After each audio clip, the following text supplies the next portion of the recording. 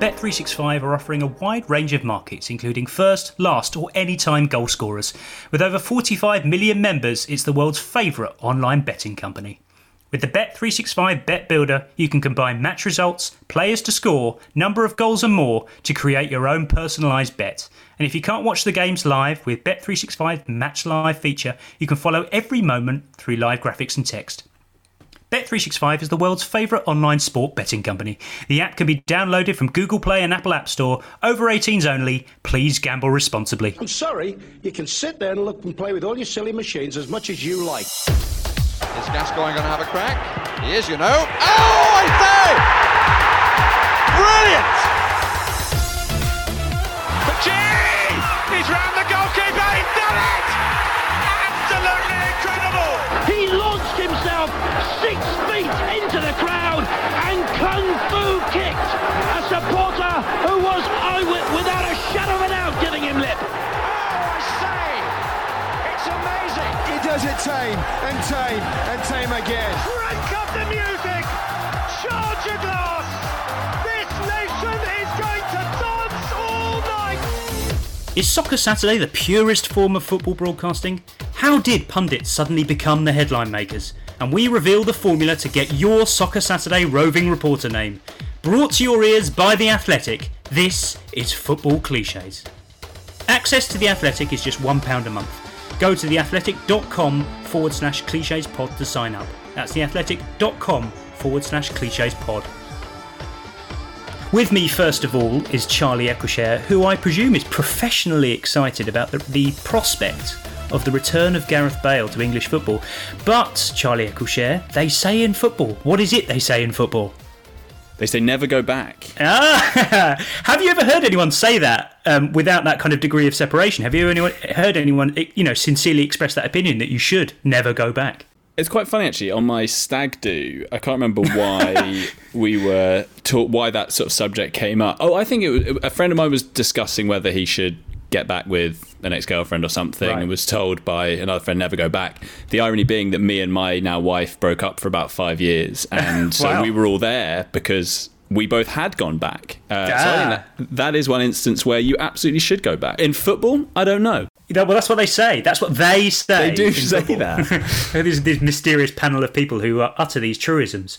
On the subject of that, alongside you is Jack Pitt-Brooke. Welcome. Any other gems of accepted footballing wisdom that wind you up to a similarly low-key level? Before you said never go back, I thought you were going to say don't believe a transfer until you see them holding the scarf on the official website. I don't think that's something that they say. I don't think that quite qualifies. You see it a lot on Twitter. Different kind of they. Yeah, it's very much a different It's they. a different kind of they. They's evolved. I was thinking about sort of truisms like the ball picking up pace after it hits the turf, which, physicists would have a field day with, but I think might be complete bollocks. Yoni GT writes in and says, penalties are a lottery. No, they're not. They're a test of technique and composure under extreme pressure, Charlie. Basically a test of being an athlete. Yeah, I mean, it is amazing, though, how often you will talk to people who know far more about football and have experienced proper football, in a way that we haven't, and they do say that, and obviously there are varying degrees of that. But I am always surprised that even in 2020, the idea that especially given that all they do is practice, like they train every day, Yeah. So they must be aware that practice is important, but there is still that widely held belief that you just can't recreate the tension of a match. Jack, this is a very specific type of football cliche. This kind of fulfills the purpose that most football cliches do, which is to kind of lubricate conversation about football between any type of people, whether you know a lot about football or not. So data might not be able to back various assertions like this up, but they exist for a fairly good reason, don't they? Yeah, they do, and they serve as straw men. Like people love to claim things that other people think, even if people don't even think that, just so that just because it gives you something to pivot against and to talk against. It's like people saying, it's like at the moment you get a lot of stuff on the internet with people saying like, Trump's actually got a chance of winning, and it's like. No one is saying that he has zero chance of winning, and yet it serves a purpose as a straw man to say, oh, well, there are some people out there who say he's got zero chance of winning, but I actually think he's got some chance of winning. But It's like you're battling against a viewpoint that barely even exists in the reality of what's being said. Quite right. Well, fans of accepted wisdom will enjoy this podcast, no doubt. But we have one One matter for the adjudication panel to cover this week, which is rather under the radar as far as I'm concerned, was the release of the new Premier League anthem. Let's kind of make some observations about this as it goes. Slight Jurassic Park vibes to kick off. It's all very sports montagey so far, Charlie. Yeah, or I imagine it's almost Black Beauty, that bit there. What's this, Lynn? That was extraordinary. Yeah, Jack, you have the kind of mandatory kind of flitting strings going through in the background there, just to keep you interested. Yeah, so when I was listening to this earlier, the two bands that I wrote down, it reminded me of were Embrace and Elbow. It has got quite a kind of elbowy vibe. Oh, do you know what? They basically rip off Elbow here, which I think is about this point here. Yeah. Yeah, it's One Day Like This. That is, I mean, in the literature that I read underneath the YouTube video, there is no mention of Elbow. So the Premier League, for all their faffing around with copyright, looks like you're in trouble, lads, because... if Elbow are listening to this, they are in serious trouble. It's quite a departure, though. On the basis of that first listen, it's sports montage by numbers, very inspiring and all that sort of stuff, very good. And you can fit commentary over the top and a bit of crowds, all very good. But it's a huge departure from what the previous Premier League anthem was, from 2016 until this year. Let's hear that one.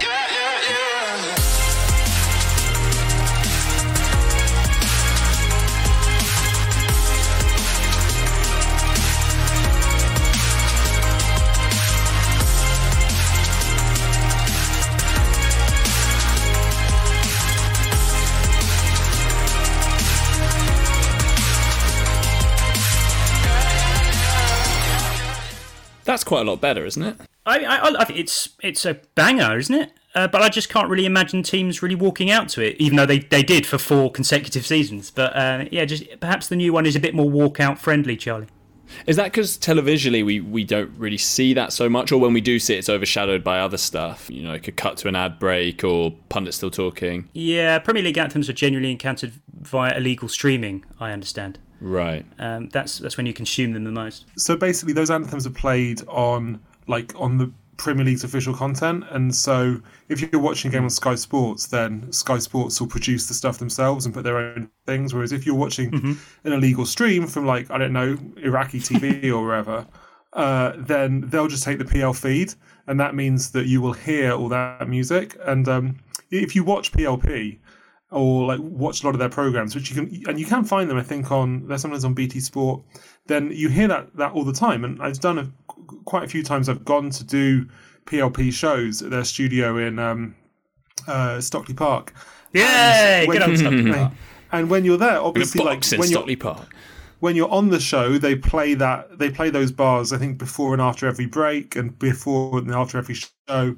And then when you're in the green room and they're showing all the PLP shows, obviously you'll hear that all the time. So it's being if you go to PLP to do even just one show, you'll hear those few bars of music roughly 1 million times. And so that music is totally bored into my head. Similarly engraved in your consciousness, I assume, Jack, is Soccer Saturday, which is really what we're here to talk about for the next half an hour or so. Soccer Saturday presumably holds a special place in your heart. You seem the sort of person who'd really enjoy it over the years. Oh yeah. I loved it. I feel like I haven't really watched it for a while, but I definitely, I imagine probably when I was a teenager I would watch it the most, because it was before social media and before Twitter. It was the best way. I think as much as I liked 5 Live when I was a bit younger, it was the best way to find out what was going on at all the games when they were happening at the same time. And of course, back in the era where you'd have 7 or 8 Saturday 3 p.m s on a week in the Premier League on a weekend, as well as the whole Championship and below program, it was genuinely really exciting hearing all the goals go in. But unfortunately, I imagine both the rise of Twitter and also the slow death of the Saturday 3 p.m. mean it can't really have quite the same.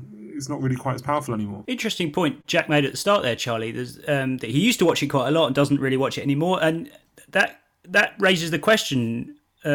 Really, first of all, is who watches it and where and in what context? How should you consume Jeff and the boys? Well, I imagine it might be one of those things where we're a little bit detached from reality in a way, because we work in sports journalism and we live on Twitter, which actually isn't really typical of the public at large. Like, you know, the most for a lot of people, they do still watch a lot of TV. You know, sports like golf and tennis have really big viewerships, and I imagine Soccer Saturday is still watched by a lot of people because it's familiar as well. It's you know where it is. It's easy to find. But I mean, yeah, I'm the same as Jack.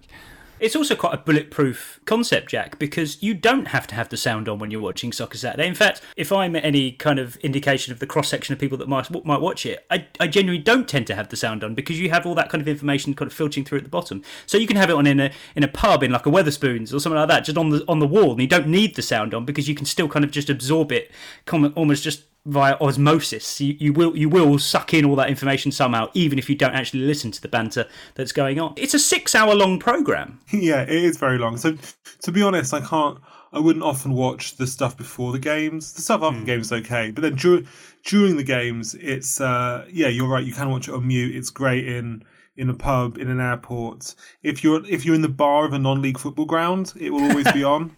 Yes. And it's good if as soon as the non-league game's finished, you can kind of go up for a pint and then see the end of the games. One of my favourite memories of it, is that like when your team is winning in a league game and you're waiting for it to be over, and this is a pre-Twitter thing.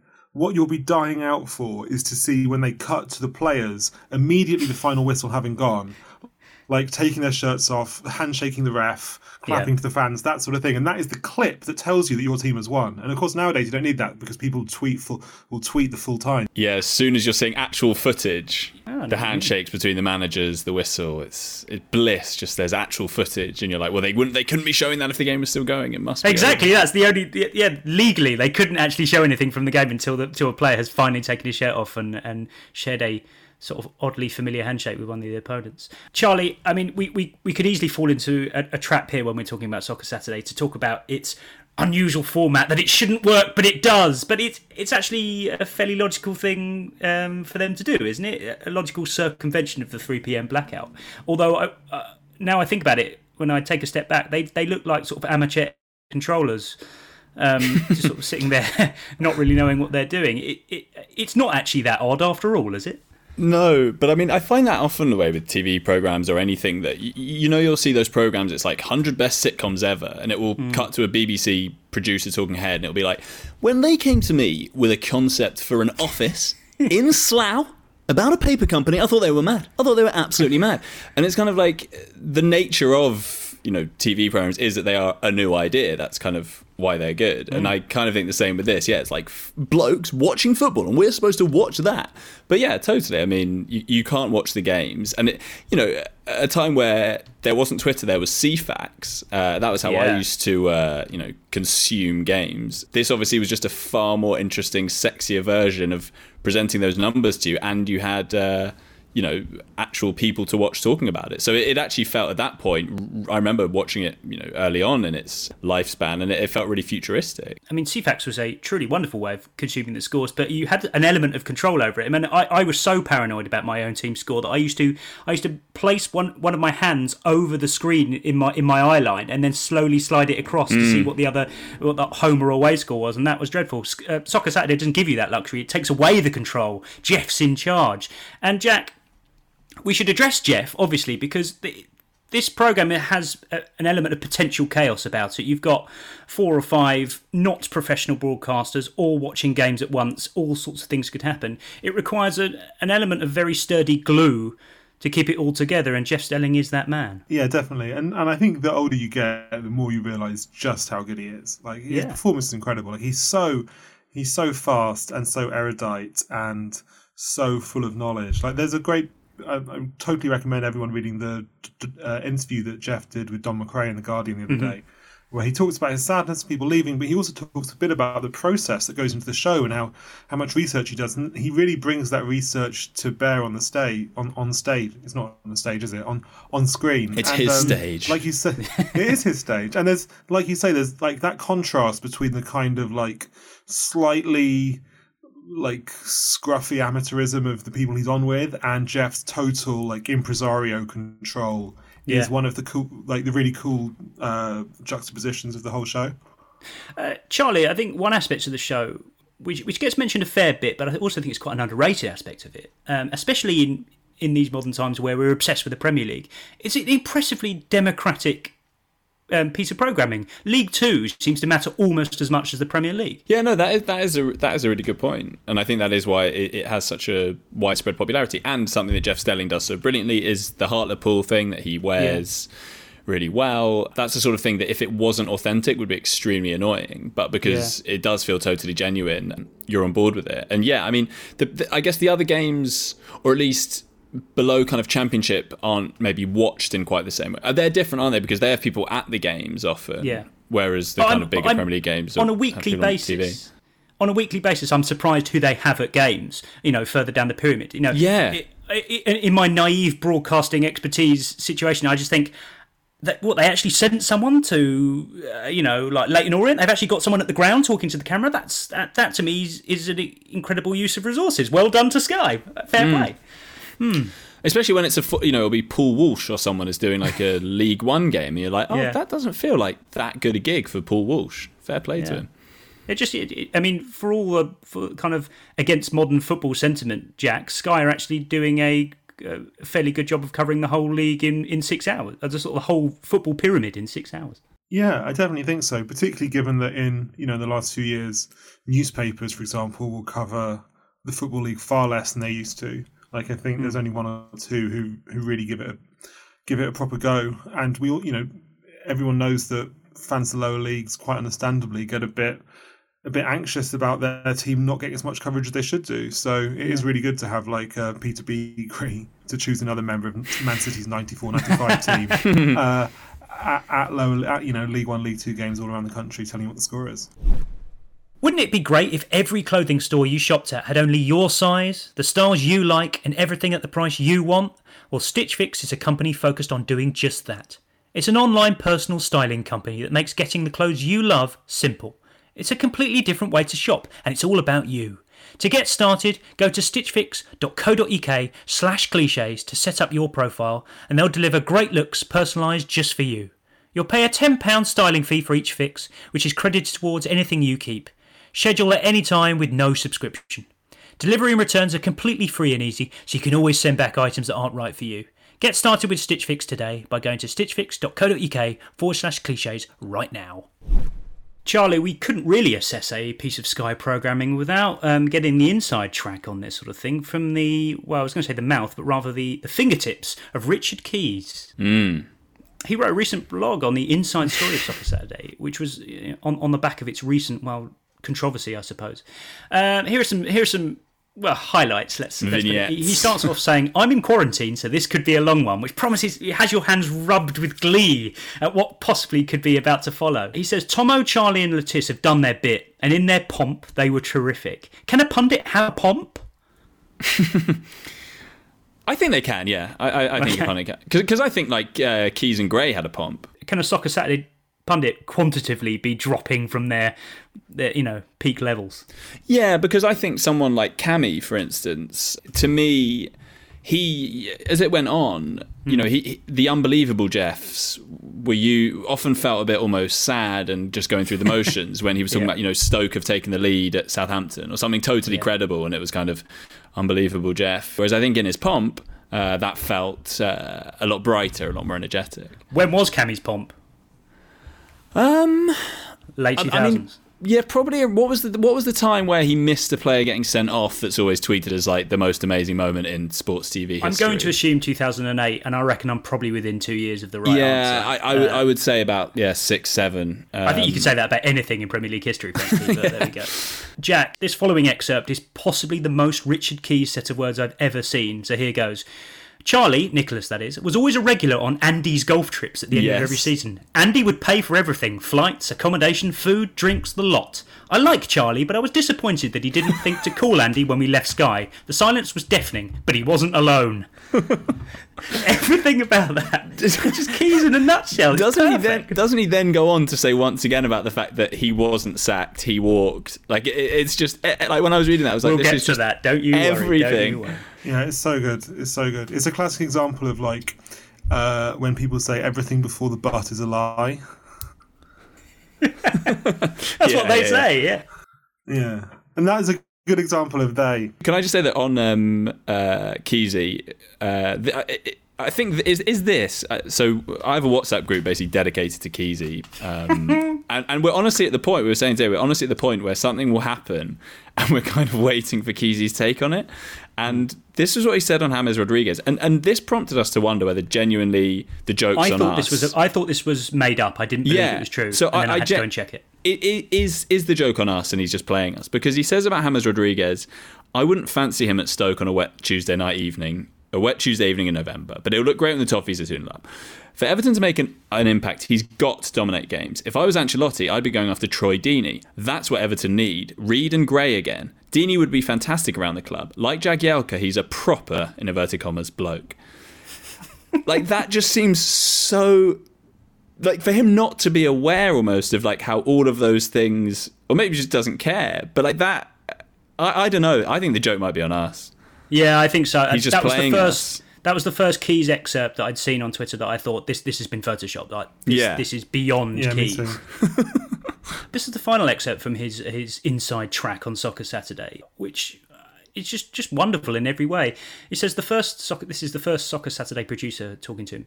He actually said to me, "We really shouldn't be going up against Grandstand. It's an institution." I said, "Mark, that's exactly why we should be going up against it. Our long-term aim should be to take it down." Take it down. Take Grandstand down. That's Partridge, isn't it? That is Partridge. That bit from Keys reminds me of the bit in Apocalypse Now where Harrison Ford tells Martin Sheen to terminate Colonel Kurtz's command with extreme prejudice.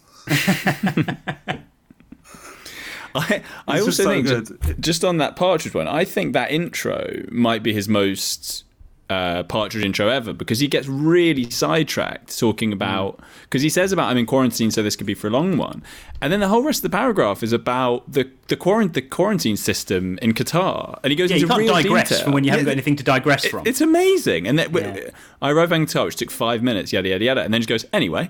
It's just it's so good, like that Partridge just getting bogged down in totally unnecessary detail.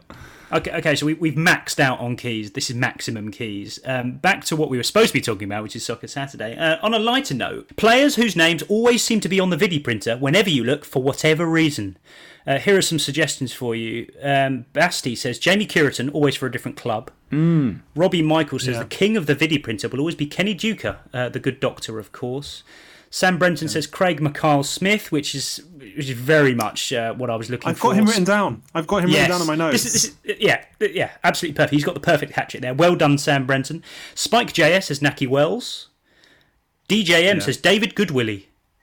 And the Shoe Army say, has there ever been a goal scored for Blackburn that flashes across the vidi printer and wasn't by Bradley Dack? I've also got Jordan Rhodes.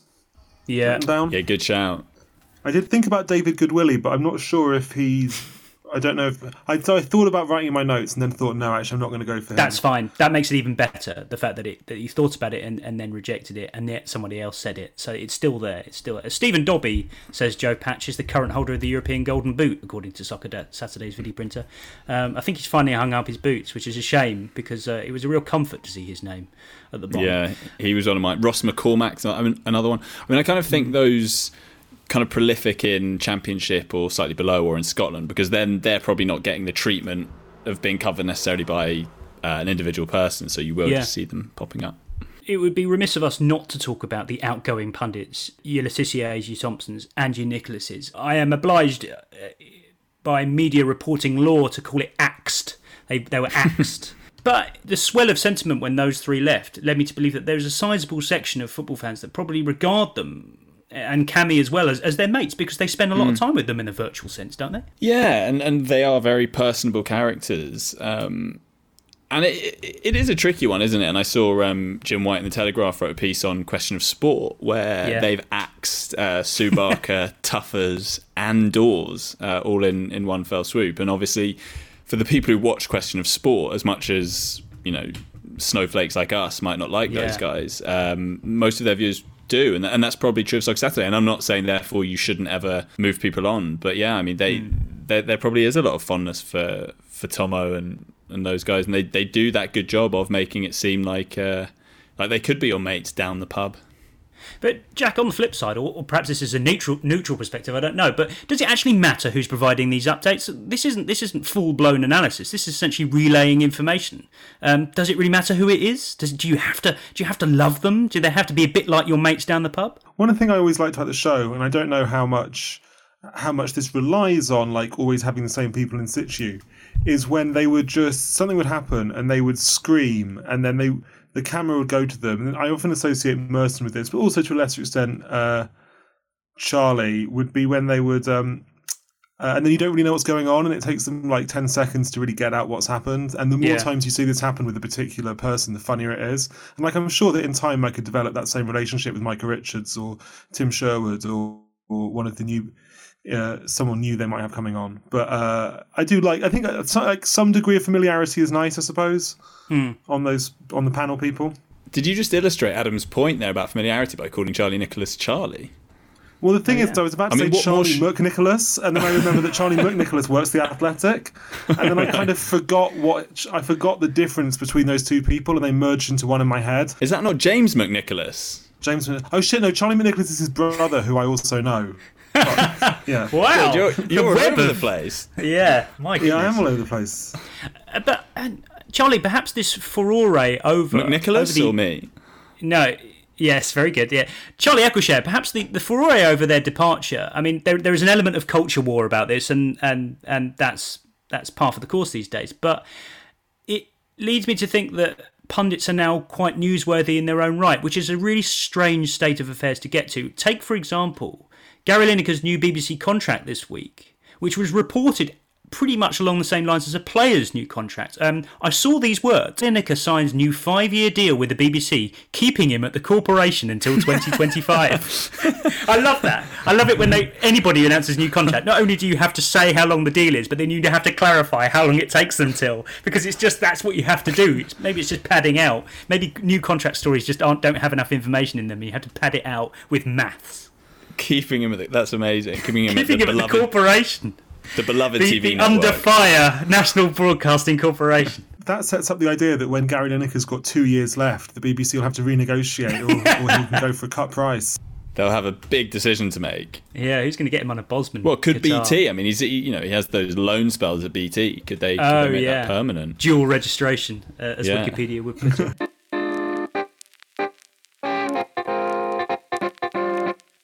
Balding is an awkward topic for men, yet a lot of us start losing our hair before we hit 40. And the best way to take control of hair loss is to do something about it while you still have some. Hims was created to make it easy for guys to seek care, especially guys who avoid seeing the doctor in person for awkward health conversations. Not everyone wants to have personal conversations face to face with a stranger in a white coat. So Hims connects you to real doctors online, which could save you hours. It's completely confidential and discreet. You'll get a proper consultation, and they'll give you sound advice on what you can do to help your hair before it's too late. It couldn't be easier to book your free consultation. Just go to forhims.co.uk/athletic. That's forhims.co.uk/athletic. Jack, we've definitely talked about this on this podcast before, but I'd like your take on it, to be honest. The real stars of Soccer Saturday, to me, are the kind of platoon of roving reporters they've got, which all, and they're a bit like referees, they all seem to have kind of uniquely football-y names, all made up of elements that actually seem quite everyday and not surprising at all. So your Dave Bracegirdles, your John Gwynns, your Tony Incenzos, they're the real heroes of this production. Yes, not the original Dickie Davies. He's always a lot younger than I expect him to be. Those guys are great because, again, they bring that kind of just local enthusiasm to it. I really like Neil Mellor as well. Yeah. A rare former footballer on the show. Dominic Cork, the former England cricketer, is sometimes seen, I think, at games. I'm sure I've seen Dominic Cork at a game on that. I've definitely seen Dominic Cork do bits. Is it definitely it's definitely him? There's not just a bloke called Dominic Cork, which is, again, a roving reporter. No, it's definitely Dominic Cork. I might have got this completely wrong, but I'm sure I've seen him. I've definitely seen him do deadline day for Sky Sports News. Oh, no, you're right. Yes, of course. Stoke City or Derby or somewhere. And I'm sure I don't know why I've it's seen him at a surprising. game. Yeah, I don't know why it's surprising. He's perfectly allowed to report on football. Charlie, I'd really like to get into the nuts and bolts of some of these names because they are perfectly football-y names. Simon Woolmer writes in and says, I'd like to know what Jonathan Beals does when he's not describing the opposition's fourth goal at Roots Hall every other week. Again, They do sound like normal names, but they're also just very Soccer Saturday reportery names. Perhaps all three of us do have kind of Soccer Saturday roving reportery kind of names. I can imagine Goal at the City Ground, Charlie Eccleshare, Which Way Has It Gone? Jack Pitt-Brooke, perhaps reporting from, let's say, Swansea? The Rico. Yeah, we should be getting stadium names in here. You're absolutely right. I wasn't sure what reception we would have to this, but I put it out there. I asked our listeners to suggest some roving reportery names. The Athletic's Dan Barnes says, we've got another goal at Deepdale, but which way has it gone? Gary Horsewhistle. Very creative. Medeski seems to pop up all the time here. Tim Bill says, we told you it was end-to-end at the Medeski. Paul Bletchard, or is it Bletchard? Paul Bletchard, tell us what's happened now. Paul Bletchard is a very good... Yeah. Jack, Michael Clapham writes in, and he himself sounds like a Soccer Saturday roving reporter. It says it's over to Simon Fowler at the Medeski, and Becky Staunton has news of a fracas brewing at Meadow Lane. Becky Staunton is very Soccer Saturday. It's kind of like sort of warm kind of abbreviation of normal first name followed by a name that vaguely records a former footballer. I think that's the kind of territory you have to get into. But would you like to hear your Soccer Saturday roving reporter names? I'd love to. Yeah.